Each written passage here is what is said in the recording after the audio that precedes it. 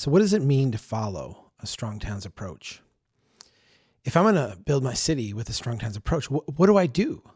What do I do? What are the steps that I take? It's interesting because we've struggled with this for a long time. Back in the very early days of my writing, it was probably the primary critique, Chuck, what would you have us do? And my answer was just like, stop doing that. Like I was doing these analyses of these different projects and looking at, the way cities were built and the way things were being assembled. And the only thing I could say was stop, that was the only thing with certainty that I knew was like, don't do that.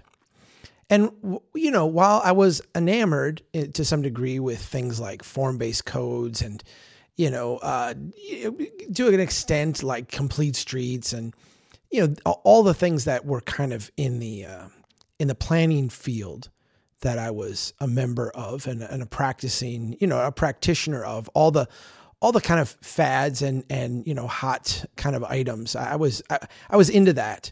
And you can see that in the early writing. I still knew that was an incomplete kind of thing. Like that didn't really get to the core of what we were talking about at Strong Towns. In the very early days, we did develop something called the Strong Towns approach. And it's amazing to me how well it's held up. A few of the very early things that we sat down and put together have done remarkably well over time. And so there's kind of a philosophy that in a sense was off of those early documents, off of those early insights that has evolved and become what we refer to just as the Strong Towns approach. Again, not very prescriptive. We don't have something, that's going to tell you what to do in every situation or something so simple as to be just rote. It still requires a lot of mental power and a lot of thinking. But the idea was that, kind of the core insight of Strong Towns is a certain level of humility, a certain level of recognition that every place is a little bit different. We're all going to be struggling with different things. You can approach these things in different ways. But, there are some kind of fundamental things that tie us all together. We try to capture that in those early, the Strong Towns approach, the early ideas, such as, rely on little bets, not transformational projects. That's been with us since the early days. The idea that, instead of trying to go out and do something in one fell swoop, fix something with a big, huge project, throw tons of money at a problem, utterly transform something overnight, we should have a little bit of humility. We should recognize the limits of our knowledge. We should work with little bets. We should take smaller steps and allow things to respond, allow ourselves to be wrong, right? Give ourselves the blessings to not be omniscient. Another one, emphasize resiliency, not simply efficiency. The idea that, there is a trade-off in resiliency when you focus on efficiency. There's a great cartoon I remember from a few years ago of someone rowing like the wrong way. And the cartoon was, you're going the wrong way. And the person said, yeah, but I'm really efficient doing so. And to me, that's always kind of captured this notion, like we can be really efficient. But if we're really efficient doing something that is harming us, that's not very helpful. There's some benefit, as Nassim Taleb would say, in having slack in the system. And the attempt to squeeze it all out with efficiency comes with its own long-term costs. We recommend systems that emphasize resiliency, not just simply efficiency. A third one, design things to adapt to feedback. That goes for buildings. It goes for streets. It goes for bureaucratic systems. It goes for decision-making processes. The whole idea here is to expose yourself to feedback and design the things that you do so that they are able to receive that feedback and then make changes based on that. Cities are complex adaptive systems. And the key insights of complex adaptive systems are based around the idea of individual components of any complex system receiving input, stress, opportunities, awareness, and being able to independently respond to that, and in doing so, affect and impact everything around it. The idea is you want to create feedback loops, positive feedback loops, but also, feedback loops that are corrective, ones that point out your flaws early. When we design systems that are adaptable and adaptive feedback, we create, virtuous feedback loops, virtuous cycles, which is where we want to be. The fourth one, use bottom-up action, not top-down systems. There's a juxtaposition there that everybody latches onto right away, the bottom-up versus the top-down. But there's another juxtaposition in that sentence, juxtaposing action versus systems. When we use bottom-up action, we're actually humbly observing where people struggle in our community. We're actually putting ourselves in touch with how people act, how they respond to the way the city has been built. We're actually using their actions, more so even than their words or their feedback or their statements, to actually judge the effectiveness of what we're doing. I've been oftentimes inspired by some of the things attributed to Steve Jobs. They might be apocryphal, they might not be, but there's a lot of systems design things that have been attributed to him over time that I've found inspiring. And one of them is along the lines of the fact that, people won't tell you what they really want. They'll tell you what they maybe think they want, or they'll tell you what they think you want to hear. But the only way to really understand what someone wants is actually watch their actions, watch what they do, respond to that. Computer people have got this down. The tech world does a lot less focus groups, a lot fewer, asking people what they want in their app and what the feedback is, and far more watching and monitoring what people do and how they respond. We do this on our own website. We publish an article that we think is really great, and then we run some programs on it to watch how far down people scroll, where they click, what they respond to, and we will adjust the article based on that feedback. There's been a lot of times where I've written something that I thought was just brilliant, and nobody read it and nobody liked it. And we would look at the article and we'd say, what's going on here? We think this is really good. And we'd find that people would get, hung up in the third paragraph or hung up on an image, and they would stop scrolling down and stop reading. And we would go in and edit that up and fix it. And lo and behold, people responded to that. Now we could have asked people, what do you like? What do you not like? And we would have gotten probably some crazy feedback, some feedback that was more than likely not helpful. When we use bottom-up action, when we actually deal with the way people use the systems that have been created, and we respond to that, we're actually doing something very powerful. And when we fall back on these top-down systems and our theories of change and our notions kind of disconnected from reality of what things should be like, we find that we are disconnected from reality. The fifth idea of a strong towns approach then was to conduct as much of life as possible at a personal scale. When we scale things to humans, when we scale things to individuals, what we find is that immediately everything becomes more productive. Financially, at the end of the day, the development patterns that we build are far more productive when they're scaled to humans than when they're scaled to automobiles. That is a kind of a universalism that we've identified through data and through other rigors that just translates into kind of this historic ancient wisdom of how to build cities that, the more you're into it, the more self-evident it becomes. And then finally, the sixth thing is to just do the math, always do the math, always be rigorous, hold yourself to a really high standard, be very transparent in everything you do, and, show your work, basically. My daughters come to me and want help with their math, and I will say, all right, show me your work, show me what you've done so far. And they've learned, don't come to me unless you can show me your work, show me what you've done. I want to be able to follow along with you, walk through what you've done and where you've struggled and what your assumptions were, and help you think those through and understand those. So much of what cities do is opaque, and we actually should be the most rigorous in what we do. So these are the 6 parts of a Strong Towns approach, and they've been with us for over a decade now.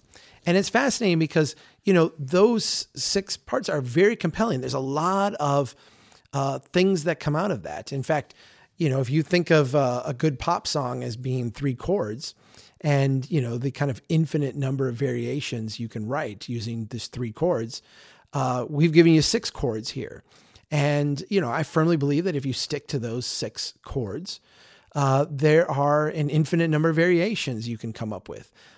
You can, as we've said for a long time, you can be on what in the United States would be the political left and build a strong town. You can be on the political right and build a strong town. There are enough variations in these 6 chords to be able to approach this in a number of different ways, consistent with your own philosophies and ideas, consistent with your own local culture and approach to build a place that ultimately, at the end of the day, will be strong and resilient. And we've embraced that. Like, we think that, that's great. But the critique has always been, Chuck, you're not telling us what to do. Like, tell us what to do. Give us like 5 steps, tell us like the 3 things we're supposed to do. And here's the funny thing. At times we've tried to do that. Strong Towns is way more than just me. We have a number of people who write for us. We have a number of volunteers. We have contributors. We have a board. We have thousands of members, people who feel a very strong ownership in what we're doing. And, all these people have at times, not all these people, but a lot of these people at times have come forth and said, hey, here's 3 things we should be doing right now, or here's 5 things, and let's be strong on these things. And, we've run some of that and we've done it, and some of it has done really well. Sometimes people react very well to it, but, it's kind of guaranteed to happen when you do something like this, that someone will come up and say, well, this doesn't apply to me. This doesn't make sense. This is absurd. Like, I'm not going to do this. Or here's an exception to that, or an exception to this, or, what about this, 3 years from now or 5 years from now? And I'm one of these people who, and it might be a character flaw. I'm fine with that if that's what it is.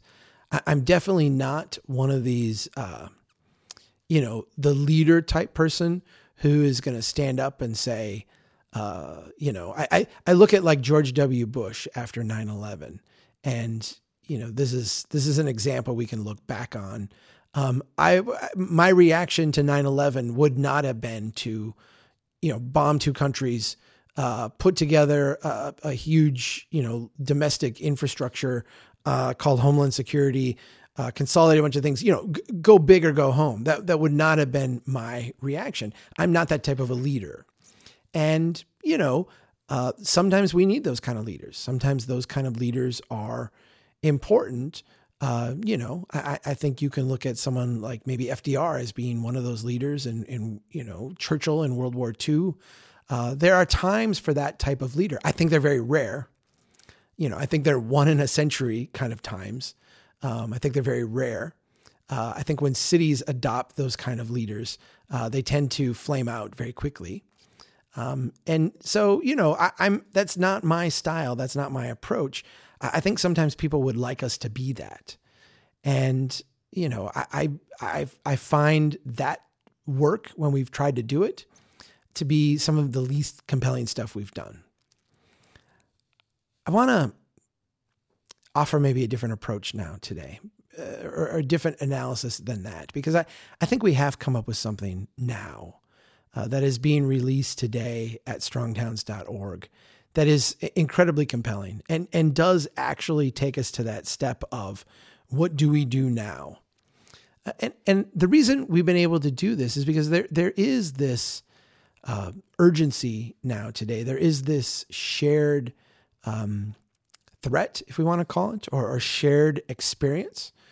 The kind of combined right hook, left hook for local communities of the coronavirus and all the public health impacts of that, combined with all of the economic impacts of unemployment, distress, people being, either shelter in place by order or opting to, consume less or shelter in place themselves and be out and about less, or, being in a sense in a place or an age group or a demographic where you are making some of those choices, or just being unemployed and not having the option to live the lifestyle you may have lived, 2 months ago or 3 months ago. We're seeing, massive levels of economic distress, this 1-2 punch, this right hook, left hook that local leaders are experiencing today, that local communities are having to deal with, creates this opportunity where all of a sudden, from a strong town standpoint, the things we need to do right now are almost universal. And they come into focus very, very quickly, because when you start to apply those 6 principles of a strong towns approach, it becomes very clear what needs to be done. I wrote out a list of 9 things that every city should be doing right now to respond to this double whammy. First, get people fed.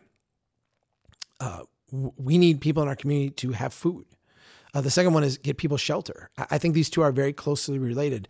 Local governments tend to not do either of these things well. Fortunately, there are lots of organizations within our communities that do. Some of those are religious organizations. We have seen Christian-based organizations as well as other religions, step up and say, we're ready to feed people. And we're ready to feed people, regardless of their personal beliefs or their personal, faith. Part of our faith, and this, again, crosses many, many different religions. It's not just a Christian thing, although in my community, it has largely been. But I've seen reports from other places where it's other groups saying, we're ready to feed people. That's what we're called to do. Some of these have been non-religious. We have, the school district here in my community has stepped forward and said, we have the capacity to feed some people, and we're going to use our resources to be able to do that. Cities can support this. Local leaders can support this. We need to get people fed. We need to get people shelter. And that needs to be an urgency. One of those things where we make it a top priority right now, because that is the urgent thing that people are struggling with. We need to support the public health response. I mean, that's the third action step that I said for local leaders. We need to support what is going on with public health. This debate over whether, this is an economic crisis or a public health crisis is, quite frankly, a silly one. It is, yes, it is both. And, the idea that we would pit one against another or put one against another is something that at the local level, we don't have the luxury of doing. We have to be prepared to take action. We have to be able to prepared to work on both of these fronts simultaneously. The fourth step, connect masks to economic recovery. I am in one of these areas where when I go out, and I have, now in the last week, a couple times I went to the greenhouse with my wife. I've gone out a couple times and I've worn a mask, and I am in a small minority of people wearing a mask. I know in some urban areas it's actually flipped. One of our board members has told me if he were to go out without a mask, there would be people yelling at him and shunning him and ostracizing him, because in his place, which is a major city, that's not acceptable. In my small town, it's the opposite. We're in a different place than that.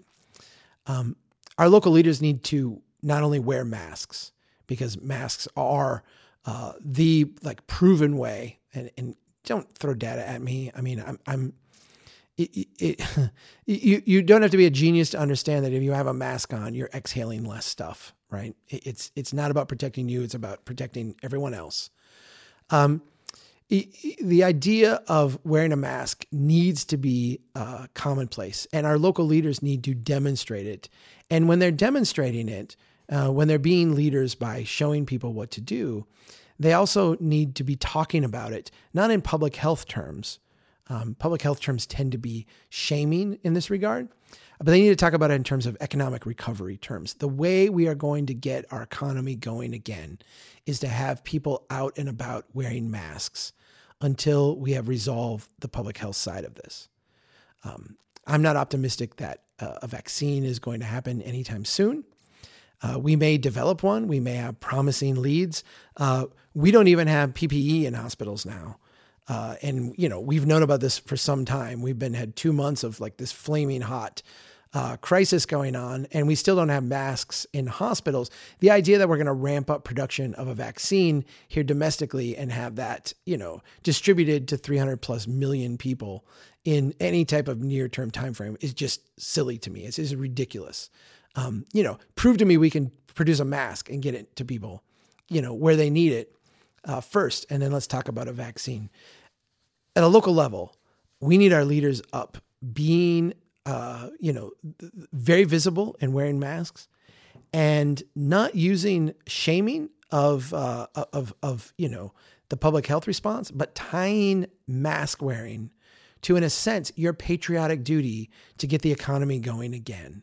This is the way we get back to some semblance of normal if we all just wear a mask. The fifth thing is we need to provide people space. There've been a lot of cities that have, opened up streets to people to give people more space to get outside. There've been other places that have closed down their parks. Here in my hometown, we've got signs in a couple of the parks. Our park board is, kind of freaked out early on and shut things down and said, no, you can't go out here. Fortunately, people have been ignoring it for the most part. And there's been, no one really out stopping them. The reality is that humans are a species that cannot be locked up for long without going crazy. And if we want the public health response to be sustained, if we want the economic response to be sustained, we need to take the pressure valve off of people. And we do that by giving them space. Take all the space that, automobiles are no longer using the way that they were designed to, and give that over to people. Give people more space to be out and about. I was thinking about this one study I read once about some rats in a cage. And they would, they would take a rat in a cage and they would give it a shock. And, they would like ring a bell and give it a shock. And, the rat would just become meeker and meeker and meeker. And over time, it would start to anticipate the pain that would come with the ringing of the bell. And, you could study the actions of this rat. Then they would put another rat in the cage and you do the same thing, ring the bell and then administer the shock. And what was fascinating about the study is the transference, the way that the individual rat would transfer the anxiety into the other rat. They would actually start to attack the other rat. They would fight with them. They would be upset. They would, in a sense, blame the other rat for the misfortune that was befalling them, without another explanation. What else could there be but this creature that I know and recognize next to me? If we want our humans to stay sane, if we want to keep their mental health up, we have to recognize that humans are social creatures. If we are isolated, if we are kept locked down, if we are not allowed to go out and stretch and see other people and have interactions at a safe distance, yes, in safe spaces, yes, with masks on, absolutely. But if we don't find a way to accommodate that, and if that's not like a high urgent priority, we're going to have people start to go crazy. And we can't withstand that. That's a problem that is easily solved by, providing people space. And so let's do it because we don't want to deal with that problem. The next thing is to go easy on enforcement. And I think this kind of goes with the providing people space. I've seen some crazy reports of, intense levels of enforcement, police out, arresting people who weren't wearing masks or who maybe were too close to each other. You know, in the age of social media, you never know how, you know, blown out of proportion these things are. You know, certainly in a country of 300 plus million people, there are going to be people who take things too far. And, you know, we shouldn't use that to be like, you know, the norm or the thing we think is happening everywhere. Yet, you know, I've seen systematically, you know, in places like Los Angeles, places like New York, you know, multiple reports of the police kind of taking things a little bit far. I think that we need to talk to our public safety people about using this as an opportunity for education. If we have a population that, and you can see this in my place right now because this has been politicized, and we do not have, I mean, we have 30 cases in the entire county. We have one person who has died so far. This is at a very low impact in my part of the world. And in a lot of more suburban or rural areas, the outbreaks have been rather hit and miss. In fact, of the 30 in my county, 23 of them have been in one nursing home facility. And so this has not been like a widespread experience. I think that it is impossible for us to imagine society complying voluntarily with stay-at-home orders if they have to do it in the face of, you know, massive levels of enforcement. Again, going back a couple recommendations ago, let's get people prominently wearing masks, connecting that to the economic response and getting our economy going again. Let's provide people space, and then let's have the police, you know, be light on enforcement on this and strong on education and encouragement. They can be spokespeople for the policy and do a really good job at that. The next one, support adaptation. And this really gets to the small business side of this. You know, when we look at small businesses, one of the things we see that cities are you know, tempted to do, and in fact, my city today, as ridiculously broke as it is, and far more broke that we're going to be when the budgets start to be put together for next year and the projections come out for what tax receipts are going to be.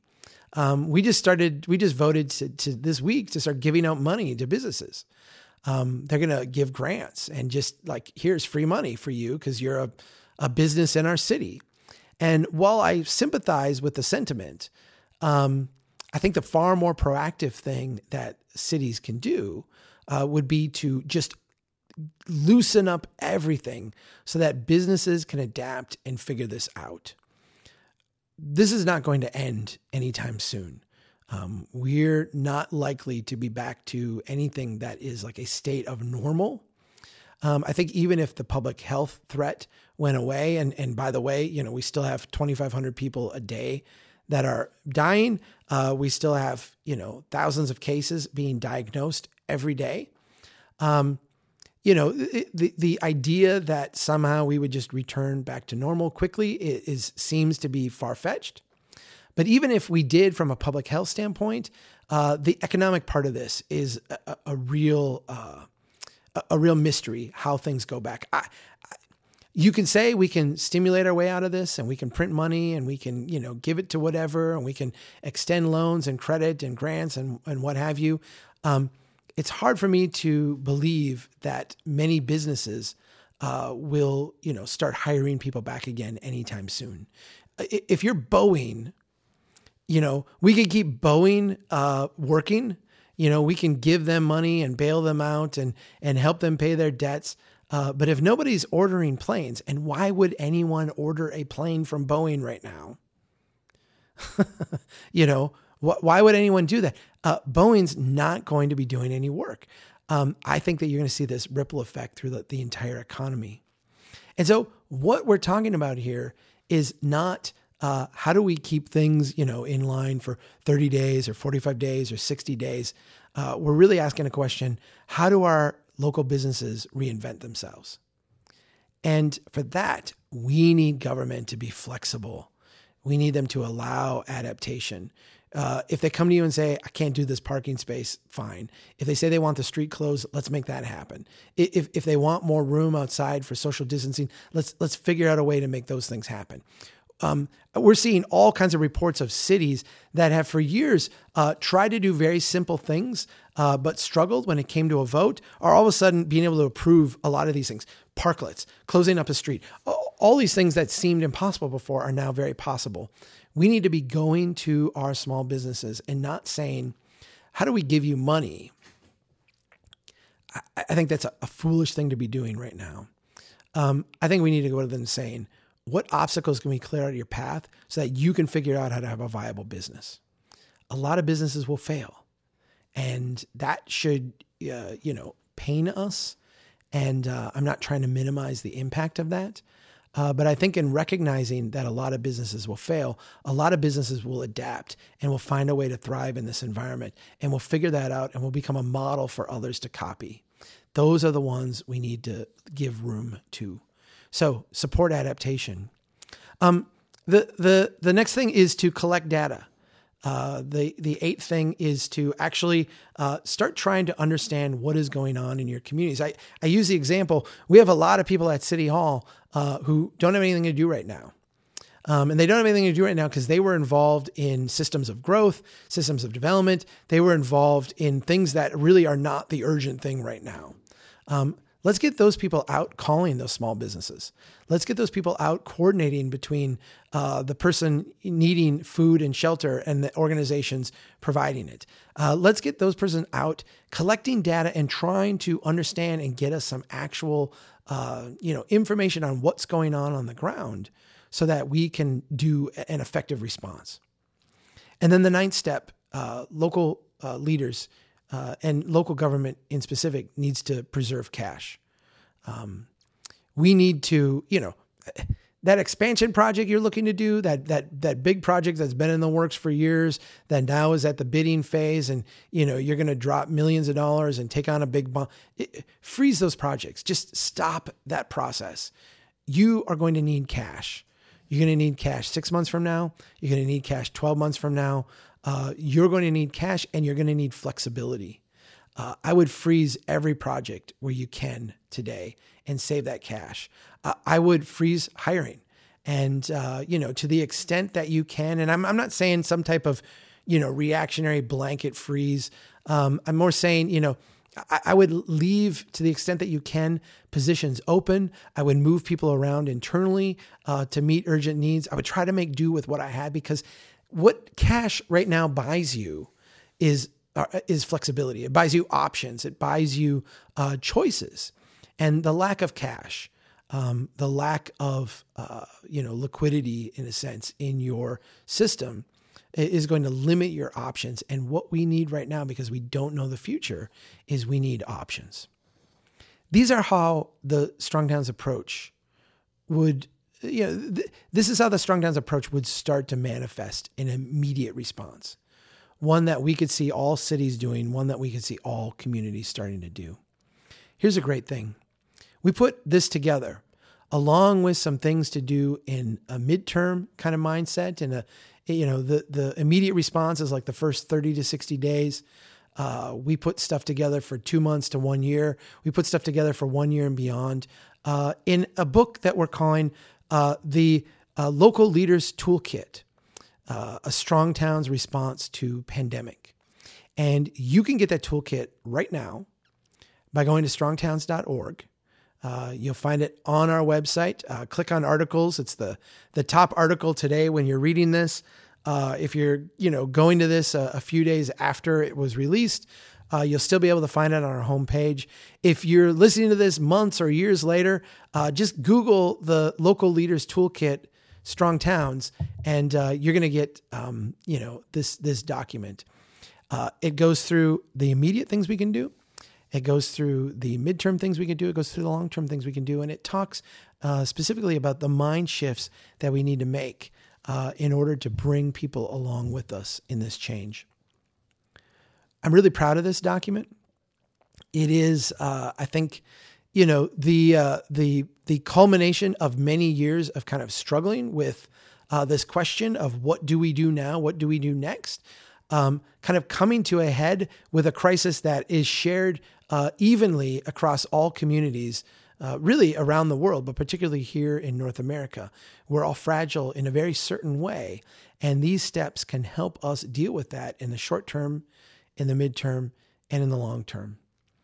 I've gone a little bit long here with what I was intending to today, because this is, as you know, if you listen to our podcast this week, our member drive week. We are working this week to grow our membership base. If you look at this local leaders toolkit, you're going to see something that we have put together thanks to the support and the generosity of our members.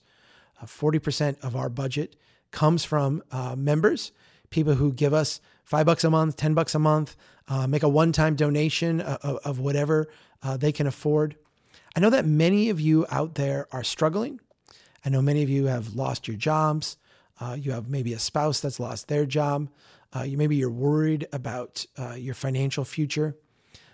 What I would like you to do is just go get the toolkit, read it, pass it along to people who could use it, help people, get people in your place stronger and thinking of these things in the right way. If you are in a position to help out, if you are one of these people who has the resources, please consider becoming a member of Strong Towns. You can go to strongtowns.org/membership, sign up today. Seriously, any amount would be wonderful. There are some benefits that go along with membership, but the greatest benefit is that you help us grow this movement. You help us reach more people, and you help us make change. I got into the office today, and someone had sent me a video of a city council meeting in some place that I have been before, but not a place that's going to show up on the top list of 50 biggest or most influential cities in North America. But it was an important place nonetheless, and they were having a very deep discussion about a plan that had been put together, and they were debating because this plan called for spending millions of dollars on some big projects. And the video was sent to me with a timestamp, said, "Hey, watch this, Chuck." And I brought it up, and here's the conversation. I vote to spend this, and then, hey, I'm more for the Strong Towns approach. Here's what I would like to see. And as the conversation ensued, and as things went on, we started to be referenced, and our approach started to win the day. And at the end of the day, the city is now rethinking things and going to look to say, how do we take a more incremental step? How do we try some little bets? How do we make things that are adaptable? How do we use a Strong Towns approach? That kind of thing is happening all over the place. Every week we're getting reports and people telling us, like, here's how we're using these ideas. Here's how we're doing this in our community. Here's how this is making a difference. So I just want to encourage you, help us grow this movement, help us reach more people, help us get this toolkit in front of more and more people. Go to strongtowns.org, get your toolkit. It's free. It's out there for everyone to use, to pass along, to benefit from, to make their places stronger. And while you're there, sign up to become a member and give us the resources to get this in front of more and more people and make this change happen. We are ready for this. This is a moment that we have, stepped up and tried to make the most of, where I think other organizations have, responded in different ways that have been novel. I think a lot of people in the urbanist space are kind of struggling because a lot of their models have been based on, how do we tweak this machine that's going forward? We have been waiting for, in a sense, this fragility to be exposed. And now that it is, we're seeing overwhelming demand for Strong Towns and for what we're doing. Help us meet that demand. Help us meet that demand and make this world a more stable and more prosperous place. Thanks everybody for what you do. Keep working to build a strong town. And of course, let's do everything we can to get stronger. If what I am is what's in me, then I'll stay strong, that's who I'll be. And I will always be the best me that I can be. There's only one me, I am it. Have a dream, I'll follow it. It's up to me to try. Oh, I'ma keep my head up high. Keep on reaching high. Never gonna quit, I'll keep getting stronger. And nothing's gonna bring me down. Never gonna stop, gotta go. Because I know I'll keep getting stronger. And what I am